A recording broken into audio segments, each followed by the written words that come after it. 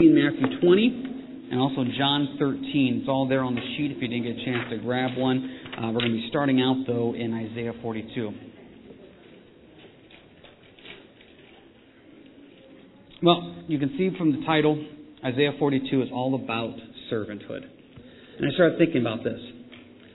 There's a series of 7 words that probably make you cringe when you hear it. And they are, hey, could you do me a favor? Because and almost all of us, when someone says, hey, could you do me a favor, the first thing we say is, sure. And we don't think in any way whatsoever about what it's going to be. And some of us say yes, and we really don't want to do it. Now, none of us will admit that, but that's the honest to goodness truth. Is you have said yes to something, said, oh, I'm willing, it won't be a problem, no big deal, and deep down inside you didn't want to do it. Well, tonight it's all about servanthood because Christ is the ultimate example of what a servant is supposed to be. When you look here in Isaiah 42, look how it says, verse 1, behold my servant. Now, depending on your translation, I got New King James, and so therefore it capitalizes God in the third person. So my and servant is both capitalized. My servant whom I uphold, my elect one in whom my soul delights. I have put my spirit upon him. He will bring forth justice to the Gentiles. He will not cry out, nor raise his voice, nor cause his voice to be heard in the street.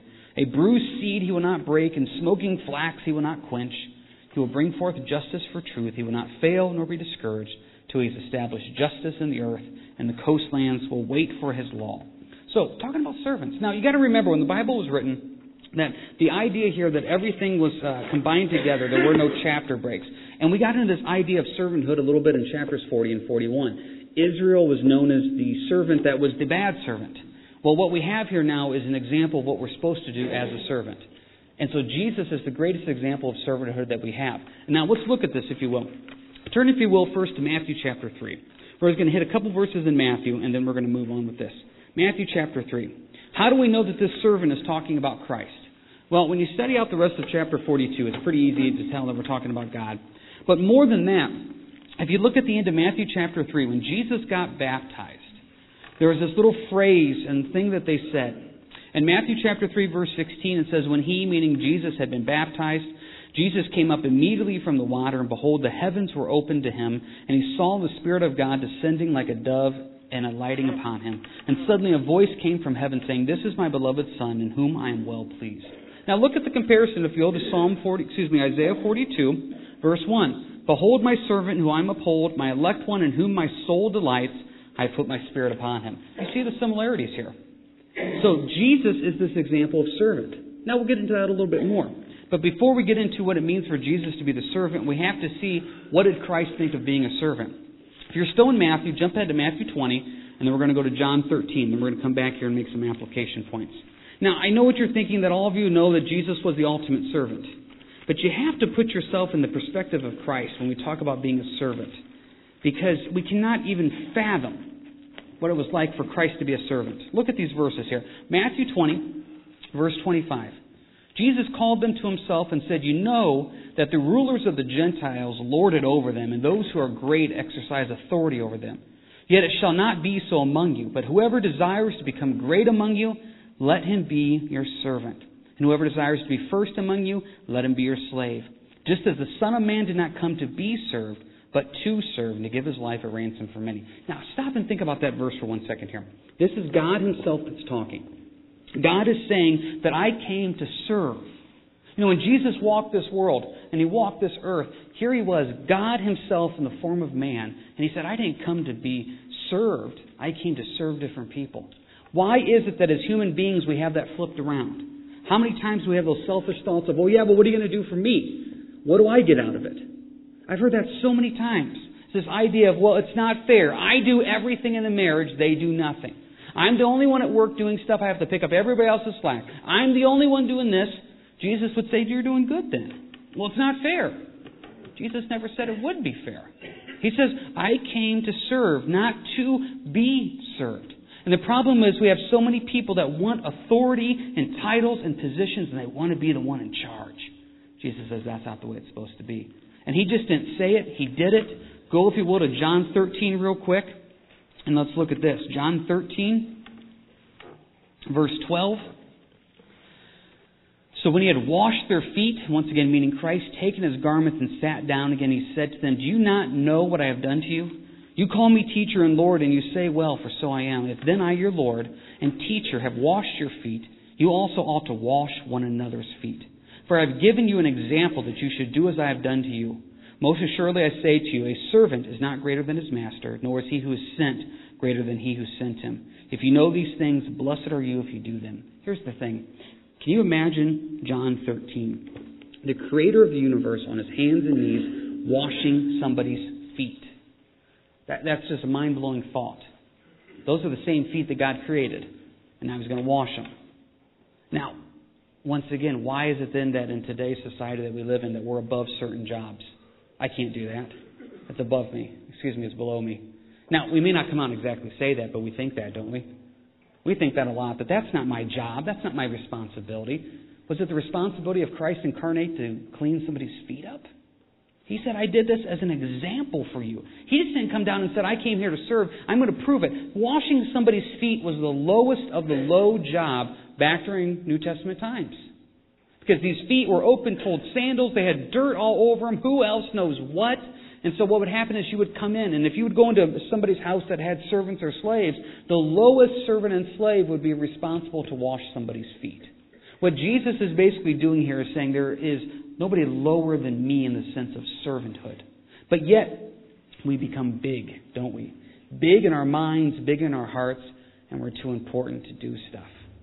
Haven't you seen somebody who started out almost, if you would say, as an equal, then they get promoted or something, and next thing you know, their head gets too big? Or have you seen it all the time when people hit it big in the world, be it through music or whatever, something along that type of line. They hit it big, and next thing you know, they forget that they're just another servant. We're all servants. That's the whole point here, is we're supposed to serve. The problem is verse 17. If you know these things, blessed are you if you do them. See, some people are willing to do it, and some people aren't willing to do it. Some people are willing to serve, some aren't. But you're blessed if you do. Now the question comes up, if you're willing to do it, how do we do it? Jump back now, if you would, Isaiah 42. We've set the background here. Christ is the ultimate servant. He not only said it, He also went and did it. Now, if you want the greatest example of servanthood, it's not necessarily Him washing feet, it's Him going to the cross. He took care of that pain and punishment Himself. He served God in that capacity of going to the cross and dying for our sins. That's servanthood. So what are the things that He did? If you look here at your sheet, there's 4 things. How did Jesus serve? The first one we've already read in verse 1. I have put my Spirit upon Him. If you really want to serve, first thing you need is the anointing of the Holy Spirit. How are you supposed to serve unless the Spirit is guiding and directing you? You can look at the reference we got there of Zechariah 4:6. Not by might nor by power, but by my Spirit, says the Lord. I've seen a lot of people serve, and it's not in the Spirit. Here's the truth, though. It works for a while. It does. I've seen people teach Bible studies. They weren't in the Spirit. They were in the flesh. But they got enough wisdom. They got enough guidance and life experience. They can throw a lesson together, and it sounds pretty good. People have got up, I'm sure, and done worship before and wasn't in the Spirit. They're good at playing an instrument. They can sing on tune. They put it all together. Well, it sounds pretty good.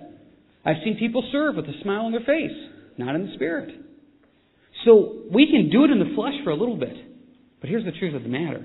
If you really want to be blessed and anointed by the Lord, you do it in the Spirit, because you can't keep it up. I can't keep it up. I can put a fake smile on my face for a chunk of the time.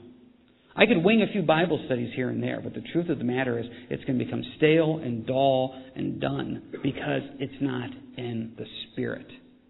And it has to be, that's the first point, is it has to have the Holy Spirit upon it, touching it. And I've seen so many ministries, so many people get up there in their flesh and their own wisdom, and they do it for a while. It looks good, it sounds good, but eventually it just wears away. Why? Because there's no Holy Spirit in it.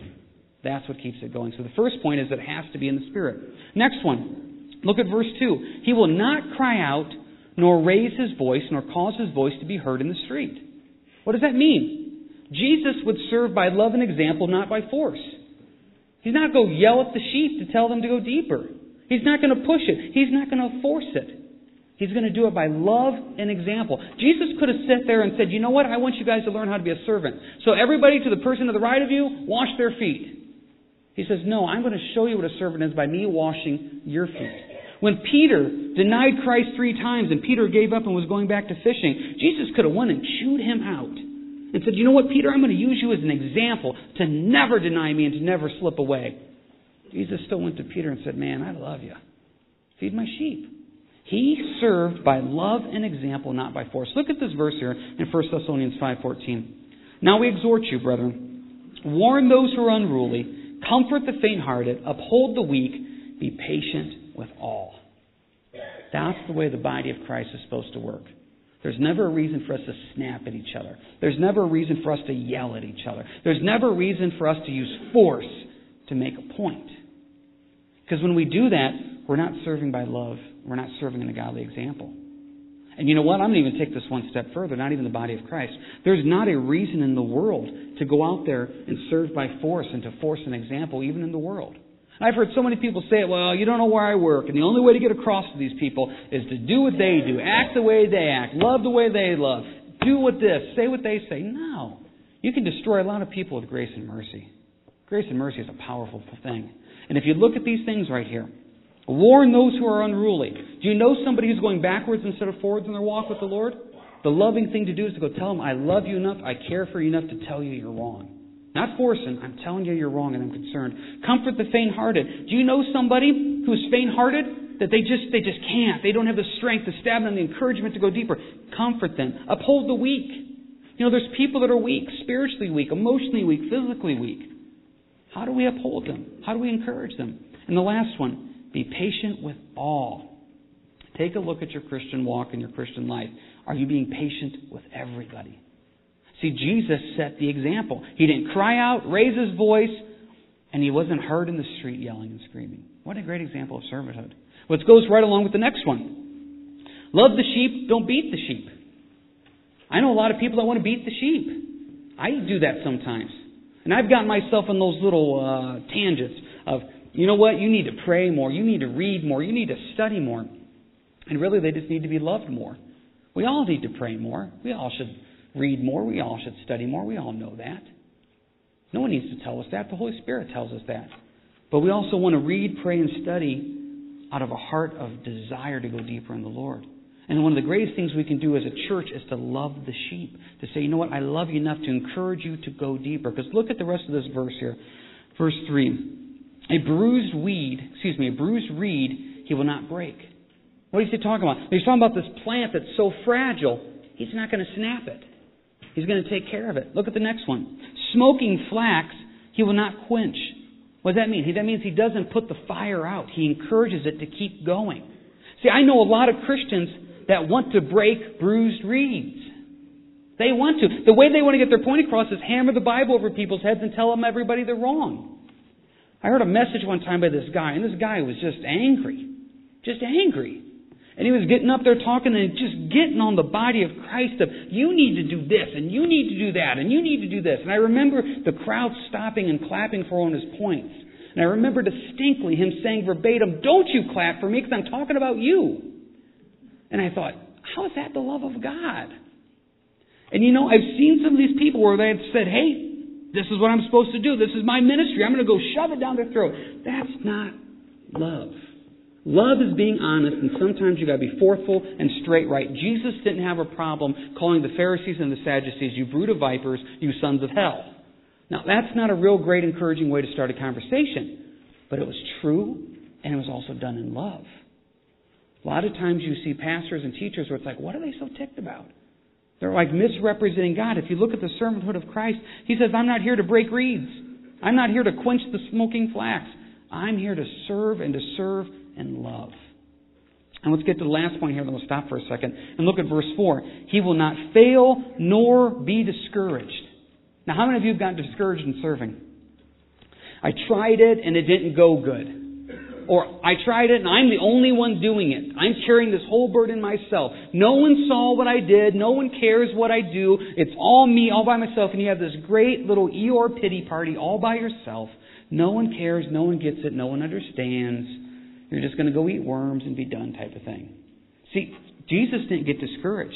You want to talk about loneliness and serving. In His greatest time of need as a human, the apostles deserted Him.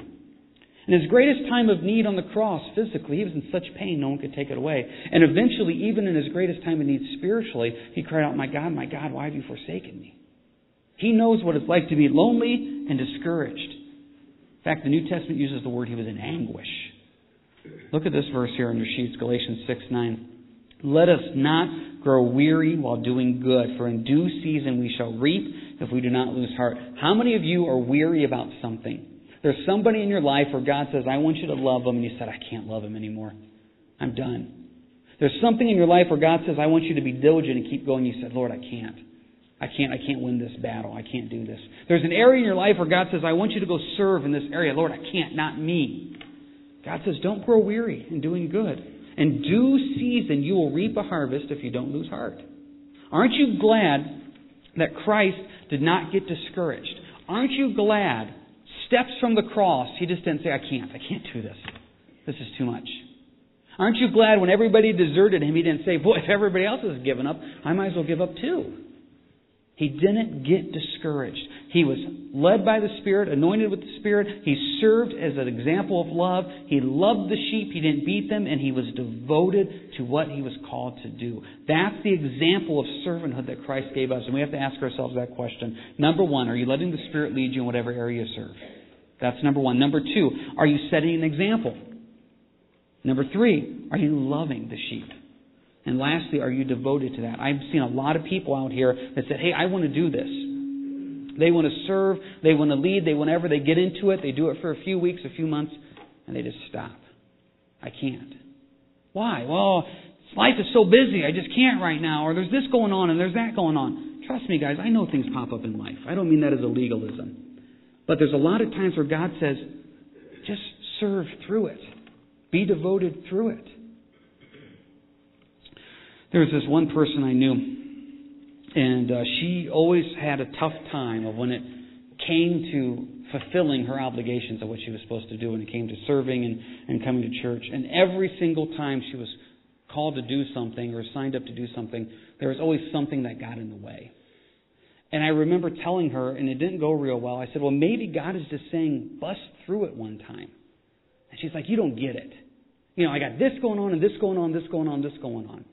And let's just be honest, and don't stick your hands up. How many of you was it a struggle to get here tonight? I bet it was. How many of you it's a struggle sometimes on Sunday mornings to say, okay, I'm going to try to come? How many of you it's a struggle sometimes to go home to that spouse that doesn't care? How many of you it's a struggle to get up and go to work tomorrow where you're underpaid, underappreciated, yelled and screamed at? God says, can you serve through that? We all got something we're trying to serve through. We all got something we're trying to be a godly example through. We may look at some of these other people and say, well, look at the smile on their face. Yeah, that smile is showing a whole heart of hurt. And are we devoted to serve through it? Jesus set the example to say, you know what? I'm not going to fail nor get discouraged. I'm going to keep going forward in it. And what an example he set. Now let's stop here for a second before we get to the application part. Anybody got any quick questions, comments about this? The 4 parts here of Jesus serving or Jesus' background is setting the example of servanthood. Yeah, Ryan. I'm just wondering, what was the Jewish mindset at the time? Because, everybody's expecting Christ to be, the king that would come in, that would take out the Romans and, wipe them all out and establish his kingdom. They expected him to be the king at the time. Right. I'm going to answer your question by not answering your question. Because what you really bring up a point is expectations. The Jewish expectation was the Messiah was going to come, get Rome off our back, set up a godly earthly kingdom, and everything was going to be great. That wasn't in the Bible. That's what they created in their own mindset. And for you that are married, you know what a lot of your fights come from. You had a different expectation than your spouse. Well, I thought you were going to do this. I thought that this is what was going to happen. We have an expectation that's created in our mind, and when that expectation isn't met, we're hurt, we're bothered. And so what really Jesus is trying to say here, and I agree with what you're saying, Ryan, is the Jewish expectation was different. But who created that expectation? The Jews did. Jesus never once said, hey guys, I'm here to take Rome off your back. He never said that. He said from the beginning, I came to be the suffering Messiah and to die. Now eventually Rome will get off your back when I return. But they had a mis-expectation. I think sometimes when it comes to Christian service, we have a mis-expectation too. We get up and say, oh, this is going to be easy. I'm telling you, if you want easy, don't serve. Now, that may say like I'm shooting myself in the foot, but that's the truth. If you want easy, just become a middle-of-the-road Christian that shows up and does nothing. And then you won't have any failures. But if you really want to go deeper in your walk with the Lord, you need to serve. And as you serve, that's what's going to happen. You're going to get hurt. That's a fact. As soon as you devote yourself to the body of Christ, you're going to get bitten in the back, you're going to get attacked, you're going to get blindsided. It is a lot of work to serve.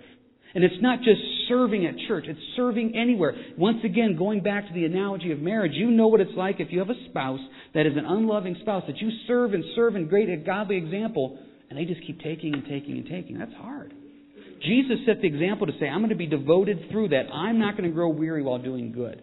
So, good point there, Ryan. But the main problem was the Jews had a mis-expectation of what they thought the Messiah was going to do. And I think sometimes in this world today, we set our bar of expectations too high. Well, I'm going to do this and everybody's going to be happy. And then you do it and no one cares. Well, why did you do it? You did it for the Lord, not for the praise of man. Yeah, John. Sounds like you described it, and I agree with you, working out or something. There's a little no pain, no gain. Yeah. But you get stronger and you're more able the next time. No pain, no gain is a good one. One of the phrases I like to say is that we like to serve till it hurts, then when it hurts, we stop. It's like, okay, well, this is asking too much of me, now I'm done. And the beauty of God is, go back to point number 3, love the sheep, don't beat the sheep. Jesus is not going to say, okay, you're done, I don't love you anymore. He's still going to say, I love you. That's the beauty of it. So the problem is we can get very, very comfortable and content in our Christian walk. I'm sort of strong, I know my Bible, I hit church, I do this, I help out here. And Jesus is tapping you on the shoulder saying, hey, let's go another level. He's not going to force you to go deeper in Him. He just wants you to go deeper in Him. Because I tell you, the deeper you grow in the Lord, the more the blessing it is. Remember that great parable where it says some return 60-fold, some return 90-fold, some return 120. There are some 60-fold Christians that are very happy being 60-fold Christians. They're very happy with their middle-of-the-road Christian walk. But there's some that says, I want to go deeper. You know what? It's tough to go from 60 to 90. Well, once you get to 90, you say, I want to go deeper even more. I want to go 90 to 120 return. And that's the whole point is, do we desire to go deeper? The other day I was reading my Bible and Elias goes, why are you reading your Bible? And he goes, don't you know it? And because that's the way their little mind works. They've learned their Bible verses. They know their Bible verses. And I said, well, yeah. I said, I've read this before, but I said, I want to learn more about the Lord. And I remember him asking why. I mean, I was just blindsided. Why? And, at 4 years old, it's hard for him to understand this relationship of wanting to go deeper. But you stop and you think about that, and I thought, isn't there a lot of Christians that have that same mindset? Why? You hear me every Sunday say, read and pray and study and worship. Why? Everything's okay. I can't change your heart on that. And it's not my job to. But I'm just telling you, the deeper you go, the more blessed you'll be. And the deeper you go, the more peace there'll be in your life. And I remember that. I remember one time Richard Betts teaching that, when God blesses us, we always think blessings. $1,000 bills are going to rain from heaven on my head. People are going to give me a free car. Sometimes that blessing is just peace. More peace in your life, more peace in your home. And what a blessing that is. As you go deeper in the Lord, you start realizing this world doesn't matter. And the more you serve, to realize this world doesn't matter. Lord, I just want to love you. I just want to go deeper in you. So, sorry. Good question, Ryan. I don't know where I got off on that tangent. So, anybody else? Questions, comments here before we move on to the next one? Okay, let's make some application out of this then. Okay, what are we supposed to do? Well, let's see what Jesus did with this. Verse 5, thus says God the Lord, who created the heavens and stretched them out, who spread forth the earth, and with that which comes from it, who gives breath to the people on it, and to spirit to those who walk on it. I, the Lord, have called you in righteousness, and will hold your hand. I will keep you and give you as a covenant to the people, as a light to the Gentiles. Let's stop there real quick. Did you catch verse 6? I, the Lord, have called you in righteousness, and will hold your hand. I will keep you and give you as a covenant to the people. Now, obviously, this is God the Father speaking to Christ the Son. But I also believe there's an application to us that we hit last week. You don't have to do it. I don't have to do it. See, don't we think we have to? Well, I got to do this. I got to do that. No, I don't. The Lord works through me. I don't have to carry the burdens of this. The Holy Spirit will lead me, empower me, and comfort me, and give me the guidance on what to do. It's God that does it, and He just chooses to use me as the vessel. I mean, if you think about it, when you get in the car and you say, okay, I got to drive to the neighbors. The neighbors is a mile away. Is it really that big a deal? Why? The car does all the work. You're just along for the ride. That's the same way it is with Christianity and the Lord. He does all the work. I'm along for the ride. Now, sometimes there's bumps on that ride. And sometimes my steering gets bad and I put myself into a spiritual ditch. But the truth of the matter is I'm just along for the ride. And Lord, what do you want me to do? Where do you want me to go? And also, I always love this. If you ever want to see where you're at in the Bible, you're right there at the end of verse 6. As a light to the Gentiles. You know, it was prophesied 2,500, 3,000 years ago that Jesus came for you and I. We're the Gentiles. Now, aren't you glad to know that 3,000 years ago you were on the mind of God to say that I'm still dying for them? Okay, what was Christ going to do? Verse 7, to open blind eyes, to bring out prisoners from the prison, those who sit in darkness from the prison house. I am the Lord, that is my name. That is your job, to give sight to the blind and to release the prisoners. Simple. Now, obviously, this is not practical in the sense of you're not all supposed to become eye surgeons. The point of this is there are spiritually blind people out there. Your job is to open their eyes to the Lord through your witness, through your love, through your testimony, for them to see Jesus Christ. The next one is you're supposed to set the prisoners free. Now, that doesn't mean we all go march on CCNO here. What it means is there are people imprisoned by sin, despair, discouragement, past hurt, guilt, shame, you name it. And they have created this prison in their lives. Your job is to go set them free. Well, how do you do that? You do it through the Lord. And we're running out of time here, so we're not going to be able to get to all these scriptures here. But if you look at your sheets, what God asked Paul to do in Acts 26:18, he says it was to go turn their eyes from darkness to light, from the power of Satan to the power of God. That's what God wants us to do. Is when you go out in this world, you're supposed to be opening people's eyes to Christ, pointing them towards Jesus, and setting them free from their sin. All through Jesus. Look at the next one. Who do you know that is spiritually blind? 2 Corinthians 4 then, once again we're running out of time, says their eyes are blinded and veiled. We need to pray that their eyes are open. Next one. Who do you know that's imprisoned? Look at this John 8 verse. Therefore, if the Son makes you free, you shall be free indeed. Who do you know that's imprisoned by something? What can you do to help set them free? Now, here's the truth of the matter. I've met people that are imprisoned by something. You go and you spiritually unlock their cage, and you say, hey, go free in Christ. They don't want to. They want to stay in their little cage. They want to stay in their cage of despair, depression, discouragement, you fill in the blank, and they don't want to come out. Well, it goes back to what Christ did in point number 2. He's not going to force them. And I'm not going to force them either. I tried doing that. I tried forcing people out of their prisons. They don't want to go. Now, when do they want to go? That's up to them. And maybe you were one of those people that you were held in bondage for years and you finally got it. You finally, the light clicked on and that blindness was lifted. And we need to definitely keep that in prayer. But who frees them? Christ is the one that frees them. The Son makes them free. And once again, every now and then I see somebody who feels that they can free somebody. And maybe there's somebody here tonight that you have this on your shoulders that, you know what, I can do this. I can help this person. I can have this person quit drinking. I can help this person. I can save this marriage. I can free this person from the addiction of fill in the blank, drugs, pornography, whatever. I can. You can't unlock a prison door. You can't. I tell you, a few years ago, it finally hit me about marriage counseling. Because people would come in, and when they do marriage counseling, it's such, I don't want to say stress, because that's not the right word, but it's such a intense thing of, okay, Lord, what can we do to help this couple? And for years, I thought it was my responsibility. And then it finally clicked. It's like, I can't fix a marriage. It's only the Lord. The only thing I can do is tell them, husbands, love your wife as Christ loved the church. Wives, respect, honor, and submit unto your husbands. Ephesians. Let's just keep reading it again and again. That's all I can do. Then when people would come in with these big burdens of drugs and alcohol and addiction, I can't fix it. I can point them towards Christ. And that's very, very liberating. I don't hold the keys to open up prison doors. God does. I don't have the power to open up someone's eyes. And some of you out here tonight think that you can open up someone's eyes to see Christ. No, they have to want to. So we keep praying, we keep searching, we keep pointing in the right direction. Now, to finish this up, what happens when those eyes are finally opened?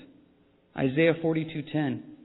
Sing to the Lord a new song and His praise from the ends of the earth. Let's just praise God for that.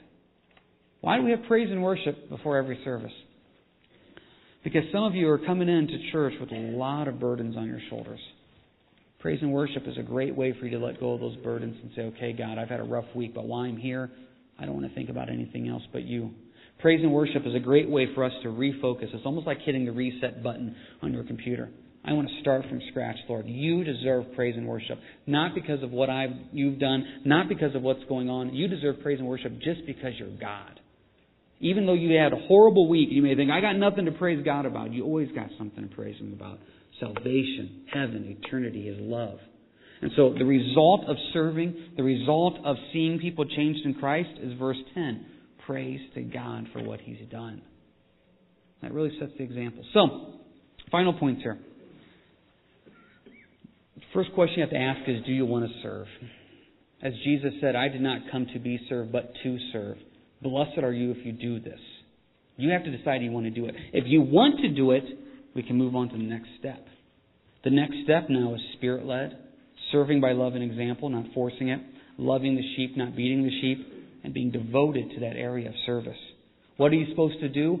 Point them towards Christ so their eyes can be opened. What else can you do? Help them. Free them from their prison of whatever they're in through Jesus' power. And what's the last thing? Let's cement it in with praise. God, thank you for what you've done and thank you for what you're going to do. Jesus set the example of servanthood here, and what a great example He set for us. Anybody have any final questions, comments about this before we close up? Okay. Let's do this. Let's have a word of prayer and we'll let you go. Lord, as we come to you now, Lord, we want to be servers. Lord, we just don't want to sit on the sidelines. We want to get out there. We want to get our hands dirty. We want to love people. We want to go there. And Lord, as we pray this prayer of take our hearts and use us mightily for you, Lord, we realize that not a single one of us is needed. That, Lord, we just want to be used by you. Lord, take away any type of pride in service. Take away any type of I'm better than that. And Lord, whatever you've called us to do, whatever feet you've called us to wash, help us to wash them. Lord, help us to be anointed by you, to love you, to show that love. And Lord, I bet you there's some people here tonight that know somebody who's blinded and in prison. Lord, set them free through you. Help us to be a light and a witness for them, to point them in the right direction. Thank you, Lord, for loving us. Thank you, Lord, for not condemning us, Lord, but for just loving us through our trials and our errors. And we lift this up in your name.